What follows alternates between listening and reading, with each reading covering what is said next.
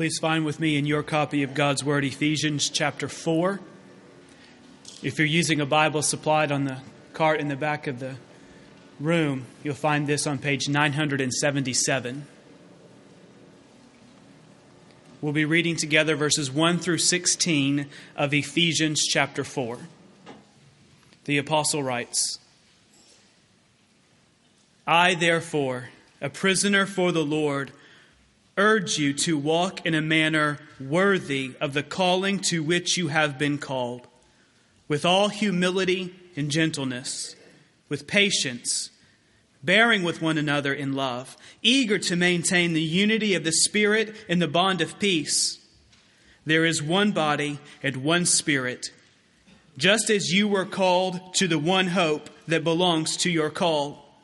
One Lord, one faith, one baptism, one God and Father of all, who is over all and through all and in all. But grace was given to each one of us according to the measure of Christ's gift. Therefore it says, when he ascended on high, he led a host of captives, and he gave gifts to men. In saying he ascended, what does it mean but that he had also descended into the lower regions, the earth? He who descended is the one who also ascended far above all the heavens, that he might fill all things.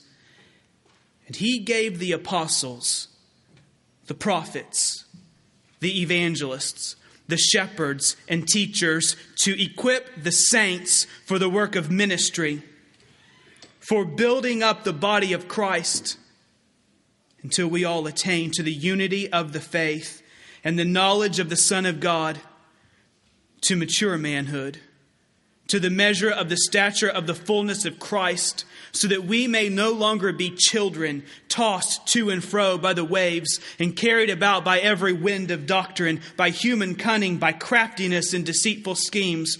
Rather, speaking the truth in love, we are to grow up in every way into Him who is the head, into Christ, from whom the whole body, joined and held together by every joint with which it is equipped, when each part is working properly, makes the body grow so that it builds itself up in love.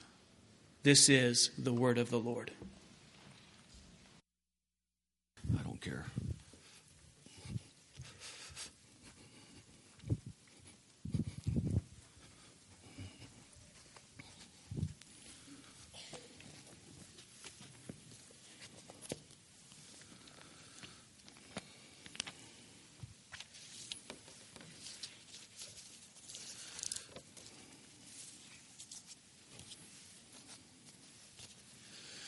If you wonder what's going on up here, no, I did not nick myself shaving. That didn't help much, did it? Actually, I had a tiny little mole removed because I feel called to maintain my cosmetic handsomeness. And a little mole like that is a serious blemish to a guy like me. Actually, it's hilarious. You know, the older I get and look into the mirror, the scarier it gets. It's really pretty ridiculous. But that's the way we all have to go, so I'm happy with that. If an angel from heaven came into our worship center and stood here and I stepped aside so that he could speak to us, and he asked this question: will the ministers of Heritage Baptist Church please stand up? What would happen? Better yet, what should happen?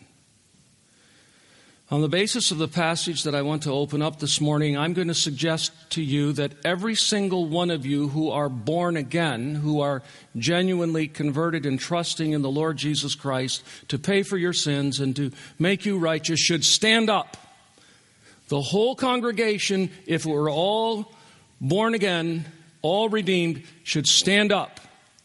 Because the passage that Jason just read for us and that I want to open up this morning teaches very clearly, indisputably, unarguably, that every member of every true church who is born again is a minister. That's what we're going to see. And so the whole congregation should stand up. As I read in one of the commentaries this week, it was an occasion when John Stott was visiting a church in Connecticut. And on the bulletin, it was an Episcopal church, it named who the rector was and who the associate and assistant rector were. And then it said, ministers, the entire congregation. And he was very blessed by that biblical understanding. And I want us to be blessed by it. So we're going to look at this passage this morning for several minutes together. Now, it is a challenging passage in a sense, particularly from the standpoint of trying to present a structure and a homiletic. And I've decided upon an approach that I think at the end of the day will be helpful. If you will notice, verse 11 doesn't end until we get all the way down to verse 14. It's long. Just listen to the sort of the complexity of this for a minute. How it seems to us from a grammatical standpoint that it's a run-on sentence. It just keeps going, but everything is great. Everything is good. Everything is helpful. Everything is enlarging our understanding. But from the standpoint of trying to outline it and to present a structure, very challenging. It says, and he gave the apostles, the prophets, the evangelists, the pastors and teachers to equip the saints for the work of ministry, for building up the body of Christ until we all attain to the unity of the faith and of the knowledge of the Son of God, to mature manhood, to the measure of the stature of the fullness of Christ, so that we may no longer be children, tossed to and fro by the waves and carried about by every wind of doctrine, by human cunning, by craftiness and deceitful schemes, period. Just go ahead and outline that for me later, and then I'll try to preach this again. But it's challenging, believe me. What I've determined rather to do is to ask and answer a series of questions that I think will in effect open up the meaning of the passage. The Apostle Paul is concerned about unity among God's people, but he's also anxious for us to understand diversity, and especially diversity of gifts and service to the church. We were told in verse 8 that when Christ ascended on high, even though this comes out of Psalm 68, it's messianic, it refers to the ultimate triumph of our Savior over sin and wickedness and principalities and powers. And as a triumphant conqueror, he gave gifts. Sort of like a great king coming home from a victory, riding in the front chariot, having the chariot filled with spoils from the kingdom that was conquered, and throwing the gifts out to the people along the sidelines that were rejoicing and celebrating over the great victory.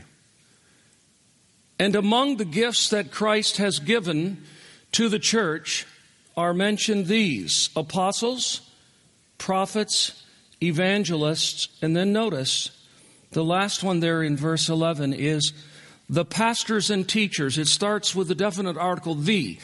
And pastors and teachers go together here. Almost all agree with that. Every true pastor must be a teacher. He has to be apt to teach. Not every teacher is a pastor, but every pastor is a teacher. So pastor-teacher is a nice way to think about this office. Today, I'm going to refer to it simply as pastor. But understand that the pastor is a teacher. Why did he give pastor teachers? Why did he give apostles and prophets and evangelists? For the same reason, but I'm focusing this morning on why he gave pastors. Verse 11 says, and he gave, and at the end of it is pastors and teachers, and verse 12 answers my question.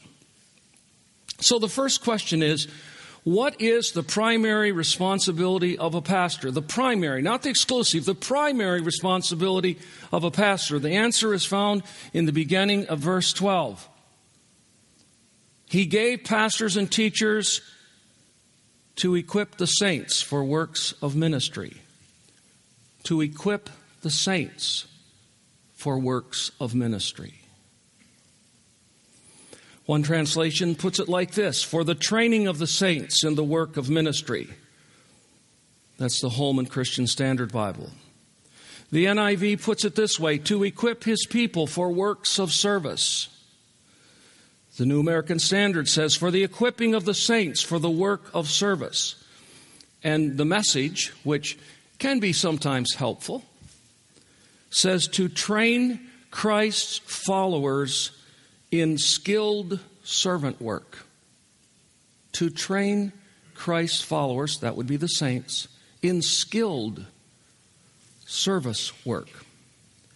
Now, the King James translation is not particularly helpful here, because if you happen to have one with you, you will notice that there are inserted some commas, and I would suggest that they're inserted in the wrong place and they leave the wrong meaning, because where they're inserted leads you to believe that pastors and teachers were given for three things: 1, to equip the saints; 2, for the work of ministry; and 3, for the building up of the body. But that is not what the text is teaching. The text is rather teaching that Christ gave pastor teachers to the church for the equipping of the saints for the work of ministry, for equipping the saints for the work of ministry, so that the body will be built up, the body of Christ. So that's really the answer to the question. What is the primary responsibility of pastors? To equip the saints for the work of ministry. I hope you'll think of the four of us in that way. It isn't the only thing we do, but it is the primary thing we do, and I'm doing it now.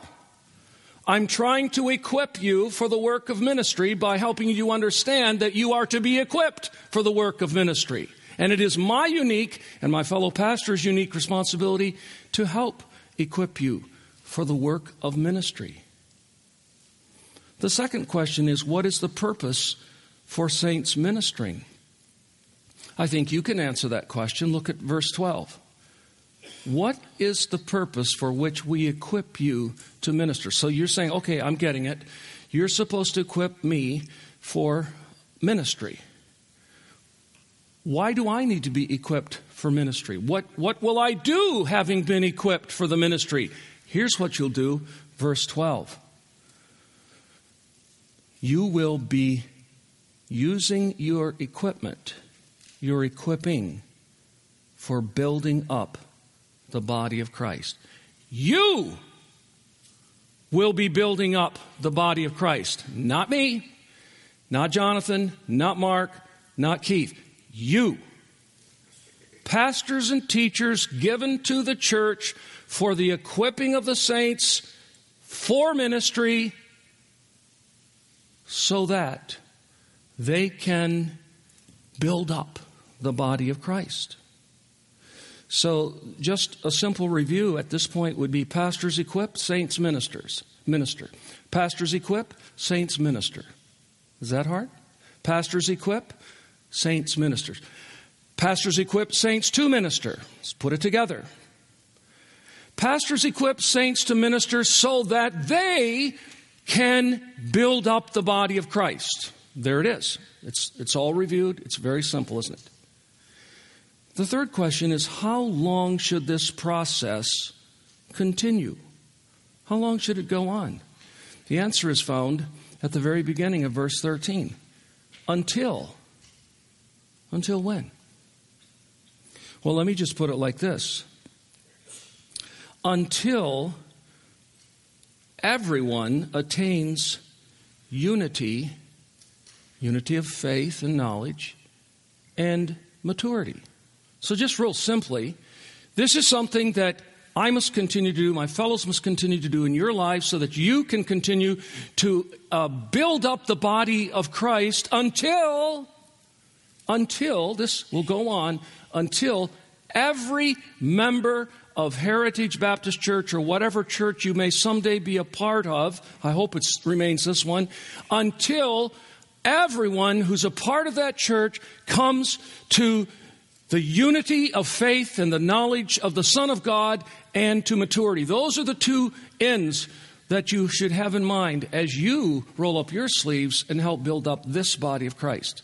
You should be going for this. I want to make you should say this. I want to make a contribution to the unity of the faith of Heritage Baptist Church. And by the faith, I'm thinking especially of that body of truth which we believe. We do have some differences of opinion. That's understandable, and some may remain. But the goal is to come, if at all possible, to oneness of mind and oneness of thinking.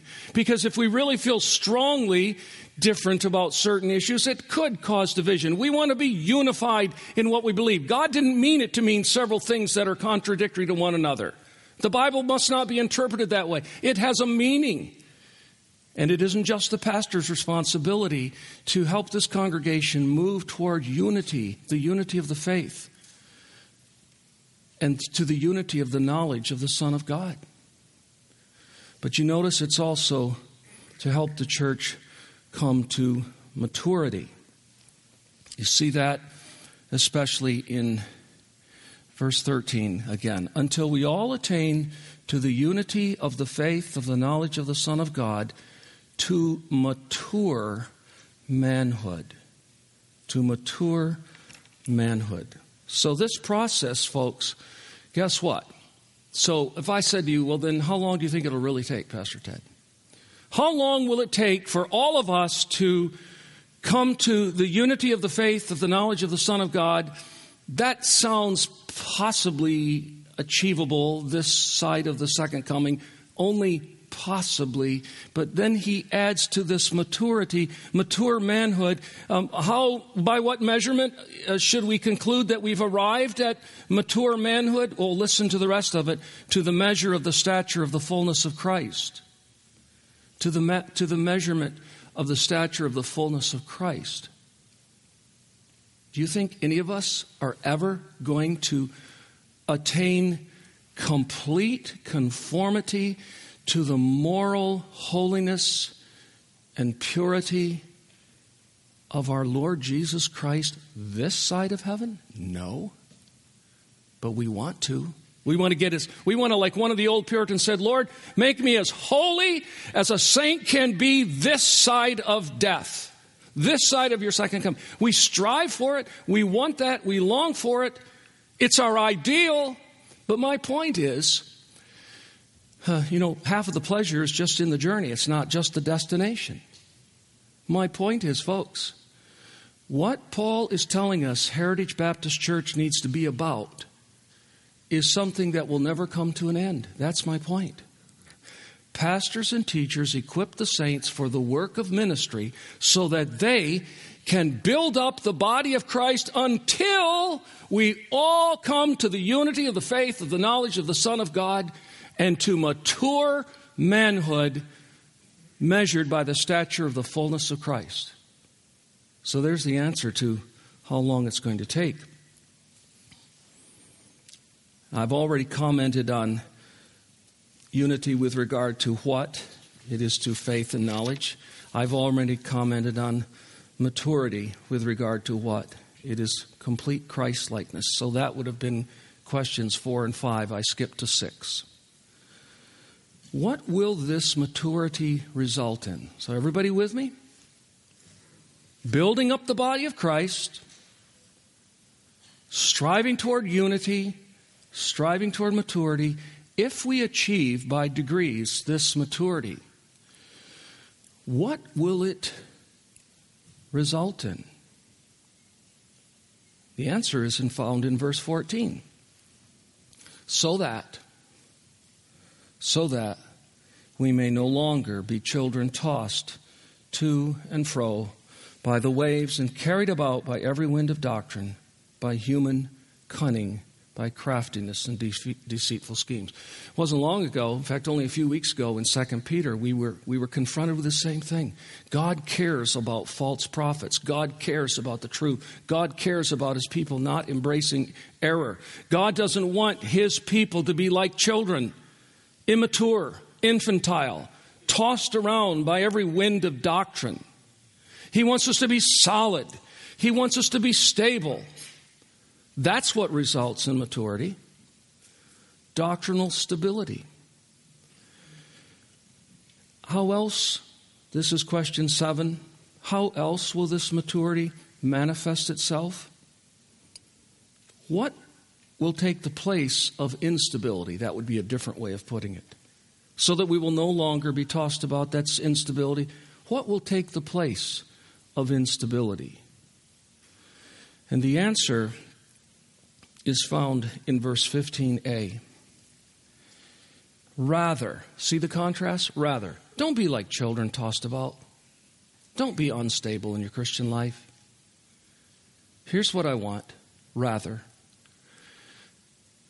so mature that you will be able, by the grace of God, to speak the truth in love to one another. Now, I'm not sure how mature Heritage Baptist Church is in that regard. It takes a lot of maturity just for a pastor to speak the truth in love to the sheep. And we can sympathize with how much maturity and courage it takes for the sheep to speak the truth to one another in love. Very important. You know, there are always the two extremes. Some people just speak in love all the time, but they don't really speak the truth. And some people speak the truth like a bull in a china shop, and there's no love. We're to speak the truth in love. When is the last time any of you had that calling of actually having to go to a brother or sister and lovingly, humbly, after much prayer, say, brother, bro, I've got to tell you something. I've got to speak the truth to you. I hope I'm doing it in love. I think I am. I do love you. But listen, brother, sister, is that a part of your Christian life? Now, let me ask you this question. You don't have to be a seminary student to answer it. Do you sort of get the idea from Ephesians 4, where Paul is writing to a church of believers, that that's something you're supposed to be able to do and something you're actually supposed to do? Actually do? Or is this for pastors? No. Speaking the truth in love to one another. That's the alternative to instability. That's what maturity looks like in a church that is well-grounded and well-taught, where the pastors are equipping the saints. So, you know, it wouldn't hurt for you just to quickly insert a little prayer. Lord, bring me to that place. Bring me to that place. You know how much of a coward I am. You know how I don't even know much of the truth, let alone have the strength to speak it to someone else in love. Help me, God. I want to be a sanctifying influence in this body. I want to be one of those pieces of iron that sharpens other iron in this assembly. Lord, help me. I need to grow in that area. Isn't that a good prayer? That took me about 15 seconds to give you an idea of what you could pray. So that's how else maturity will manifest itself. Now, I have another question. Well, let me just say a little more about this before I go to my 9th question. You see, if we speak the truth in love to one another, you see what happens in the rest of verse 15. Rather, speaking the truth in love, we are to grow up. Grow up. We sometimes say that. Would you just grow up? God is saying to us in a much more gracious and tender way, I want you as my children and as my disciples and as members of the local church to grow upward. I want you to mature. And speaking the truth in love to one another will help you do that. I want to just quickly take an excursion for a moment, and then we'll come right back. I want you to go with me to Romans 15 and notice just verse 14. This is the passage translated somewhat differently, which gave birth to the sort of well-known book. Now it's been around for several decades, written by Dr. J. Adams, sort of the pioneer of biblical counseling. Romans 15:14, he's coming to the end of his letter and he wants to compliment the church. He wants to compliment the saints. He wants to encourage them by telling them something that he was very convinced of concerning them. Look at verse 14. Paul says, I myself am satisfied about you, my brothers and sisters, by the way, that you yourselves are full of goodness. That's critical. Don't be doing this business if you're not full of goodness. Filled with all knowledge. All not meaning absolute, but meaning mature and broad and comprehensive. And able to instruct one another. Now wait a minute. Isn't he talking about the pastors there? Well, go back to the beginning of verse 14. I myself am satisfied about you, my brothers. I think I told you a week or two ago, almost in every place where you find my brothers, when this was originally written, the Greek always carried the connotation of sisters as well, unless it was talking very specifically about a male person. So this is for you ladies. No, he's talking to God's people. He says, I just want to commend you. I find great satisfaction when I reflect upon the church in Rome in realizing that the brothers and the sisters there are filled with goodness and full of all knowledge, and out of that are able to counsel one another, competent to exhort one another, to instruct one another. This is one of those one another's. We've got to get more and more concerned as a church about the one another's. There are at least 27 of them.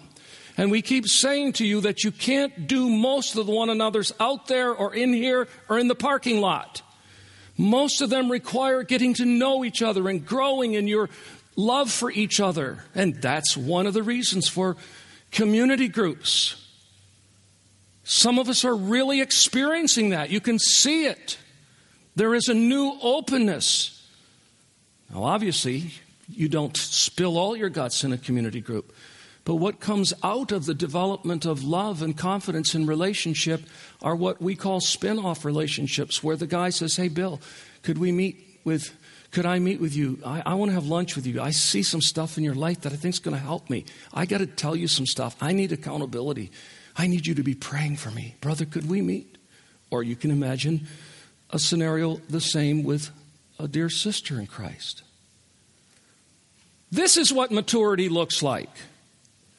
This is what we need to strive for.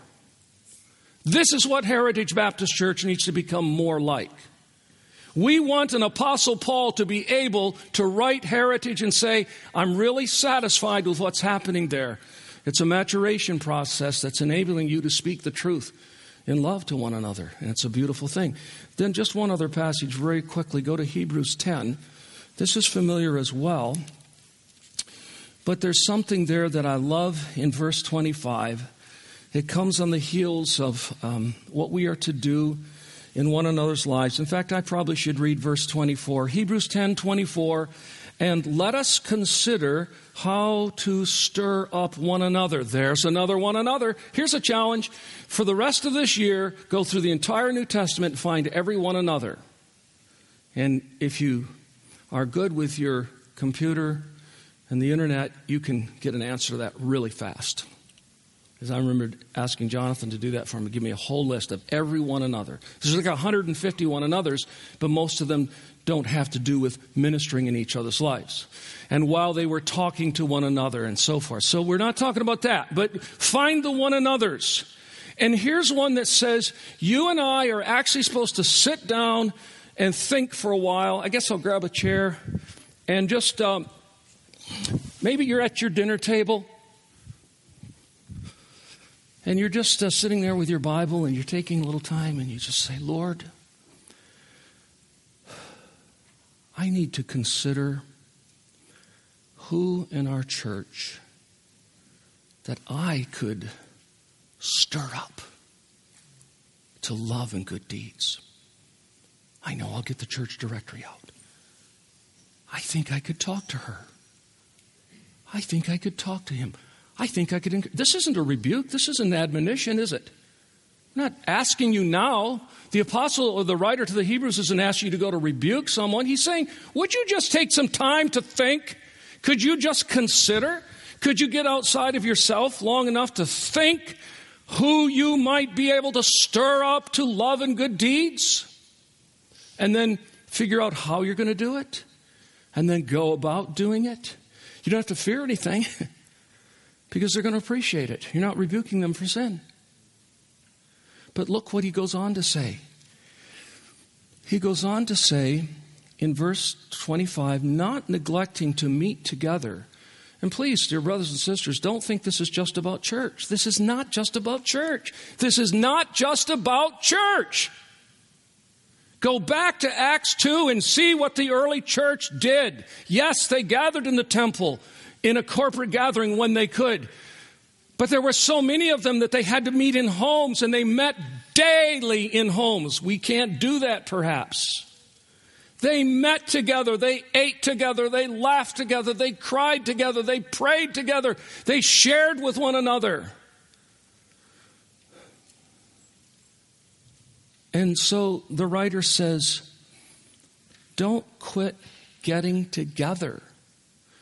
I'm going to promise you something. Some of you still don't think community groups are that valuable.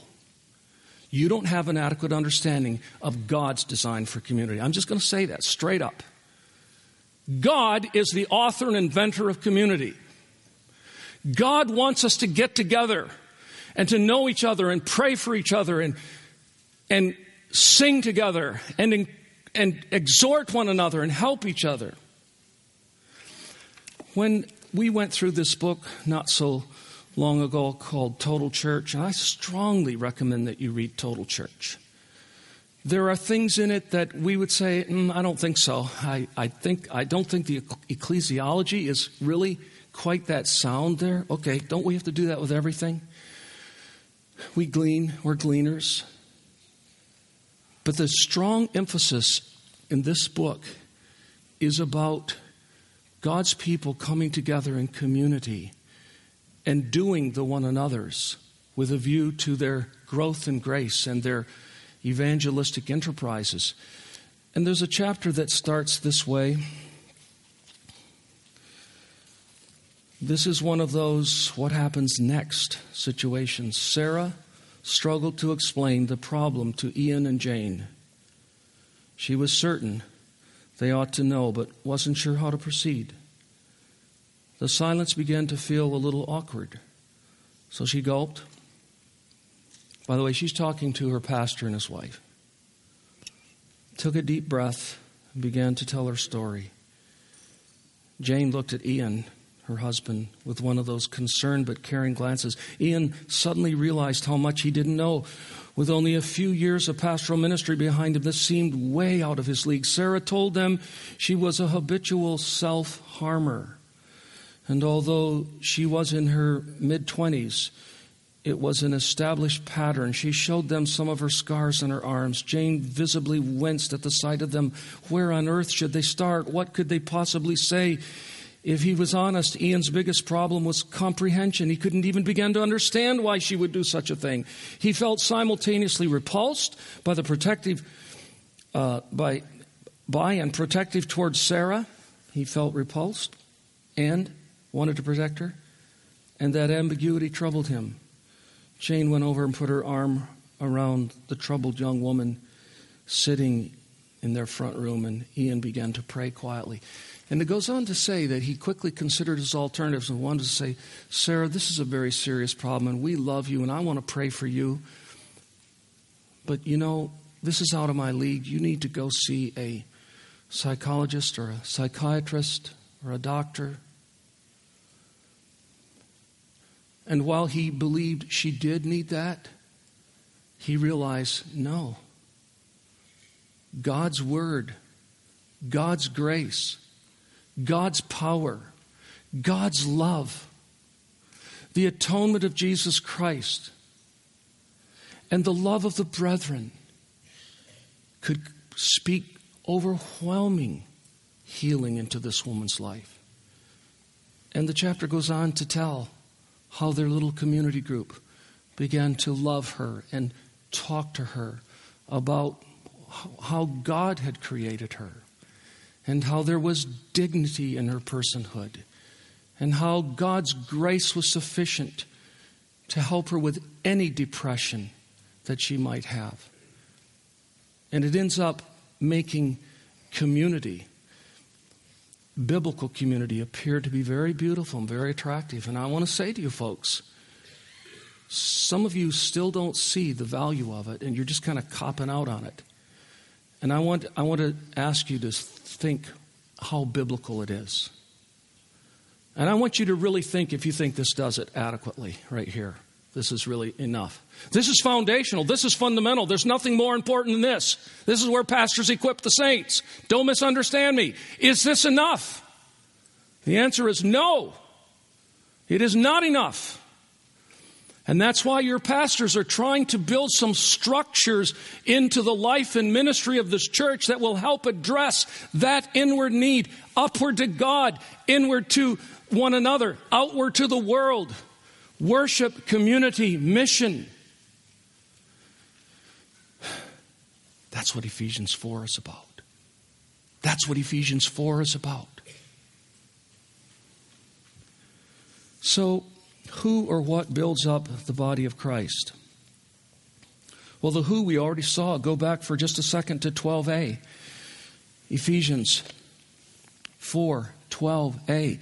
To equip the saints for the work of ministry, for the building up of the body of Christ. Who builds up the body of Christ? The saints.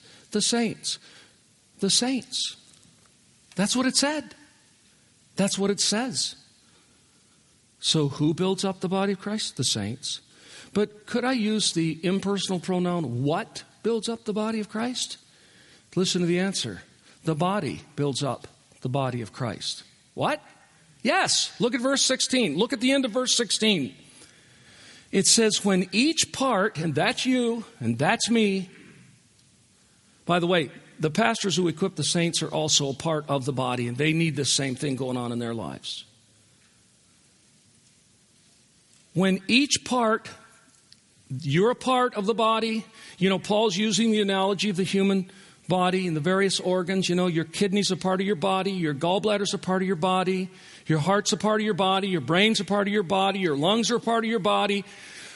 When each part of the body, each part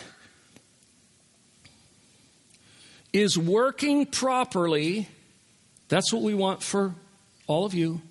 I want you to ask yourself the question, have I been working properly in the body, in the body, in the body? Am I working properly in the body?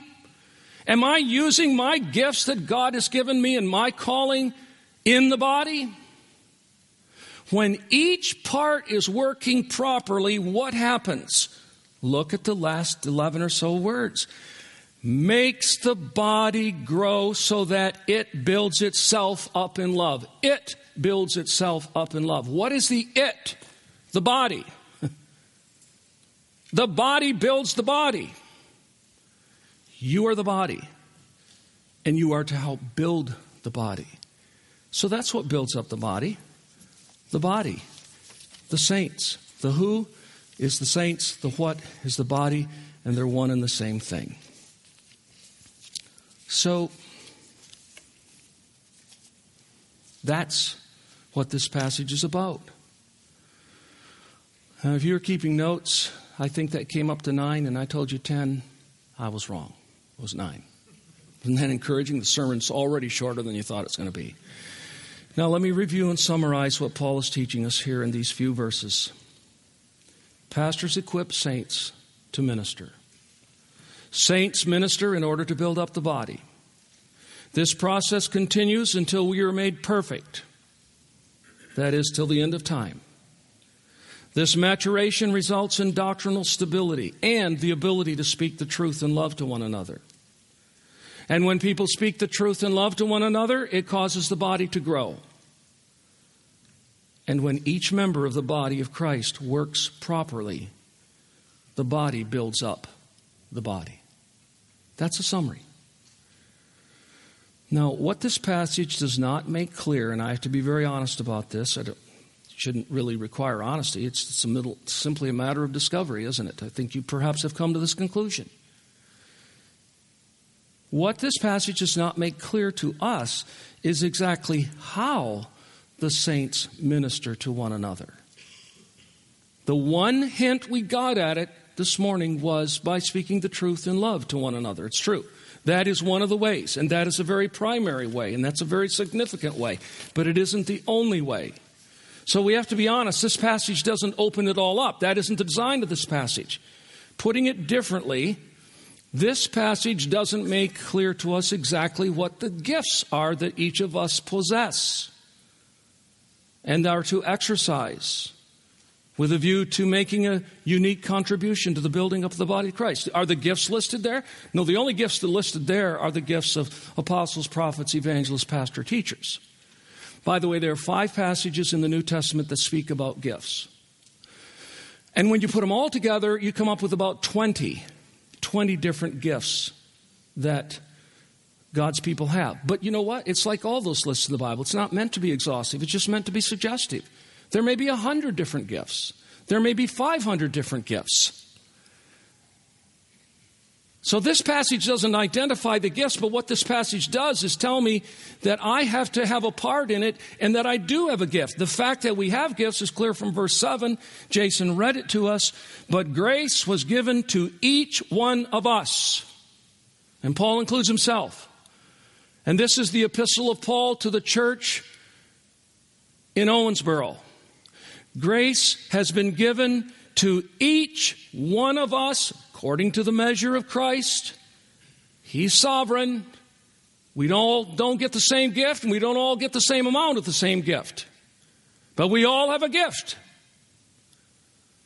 Because notice, according to the measure of Christ's gift. And by the way, don't conclude that you only have one gift. You may have 10 gifts. You may have 3 gifts. You may only have one. I can promise you have one.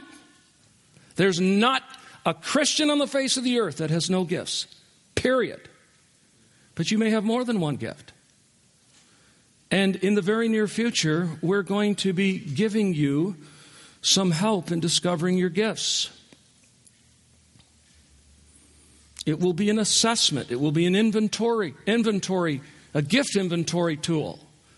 And by the way, this is the first of only 3 on the gifts. I'm emphasizing that the gifts are from God.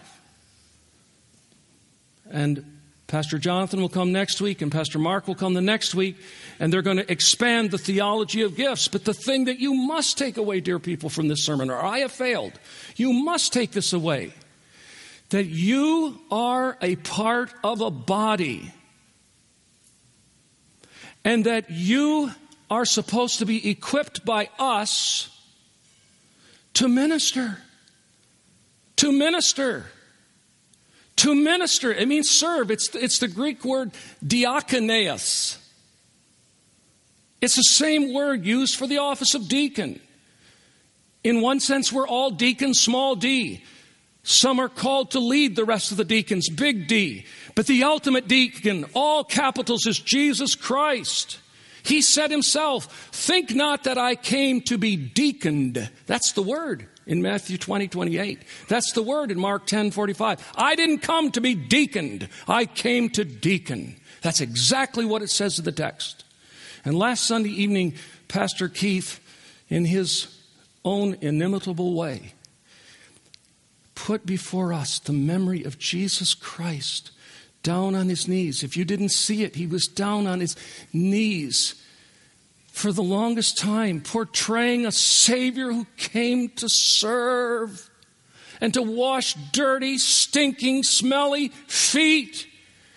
And all of us believe that we're supposed to be Christ-like. And the fundamental thing about our Savior is he came to serve, serve, serve. So do you think he would be happy for us to try to imitate him in that regard? I mean, that's a ludicrous question.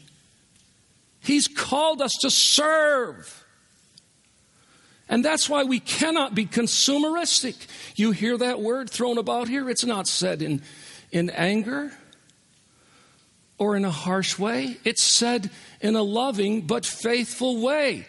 Too many people pick a church on the basis of how it will serve them. This church, that church serves me better. And it's all about me. And what we want to create and cultivate in this congregation is a not me being served, but me serving. Now, we hope that people will be served. I'm not going to deny that. When we serve with a view to people being served. But if you choose a church based on which one will service you the best, as opposed to how you might roll up your sleeves and help us, and I have to say it again, never has there been a time in the history of Heritage Baptist Church when we more needed people to stay with us, roll up their sleeves, and serve. Never. And we need you to just say, hey, I want to be a part of the solution. I do see the problems.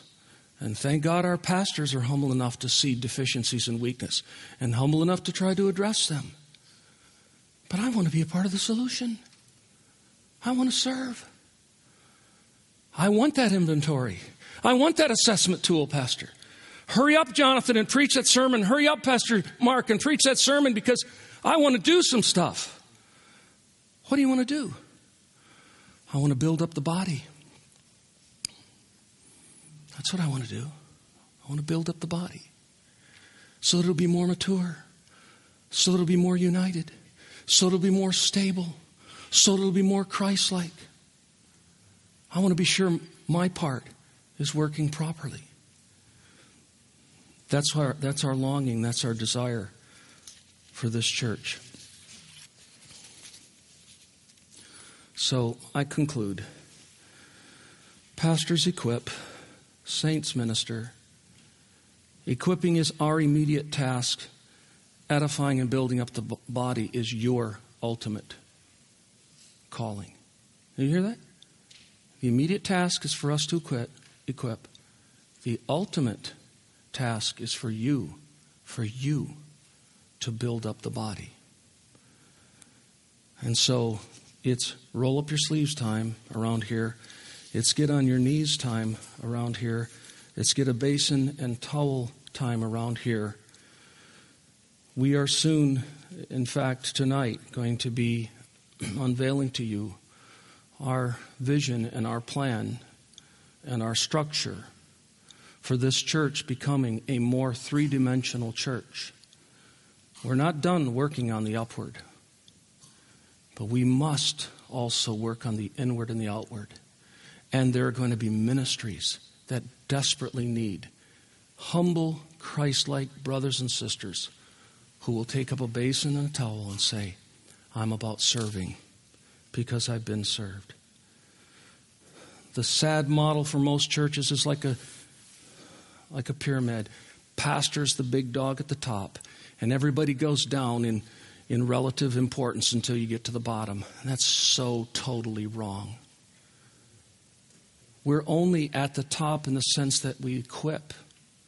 We too have to get down on our knees.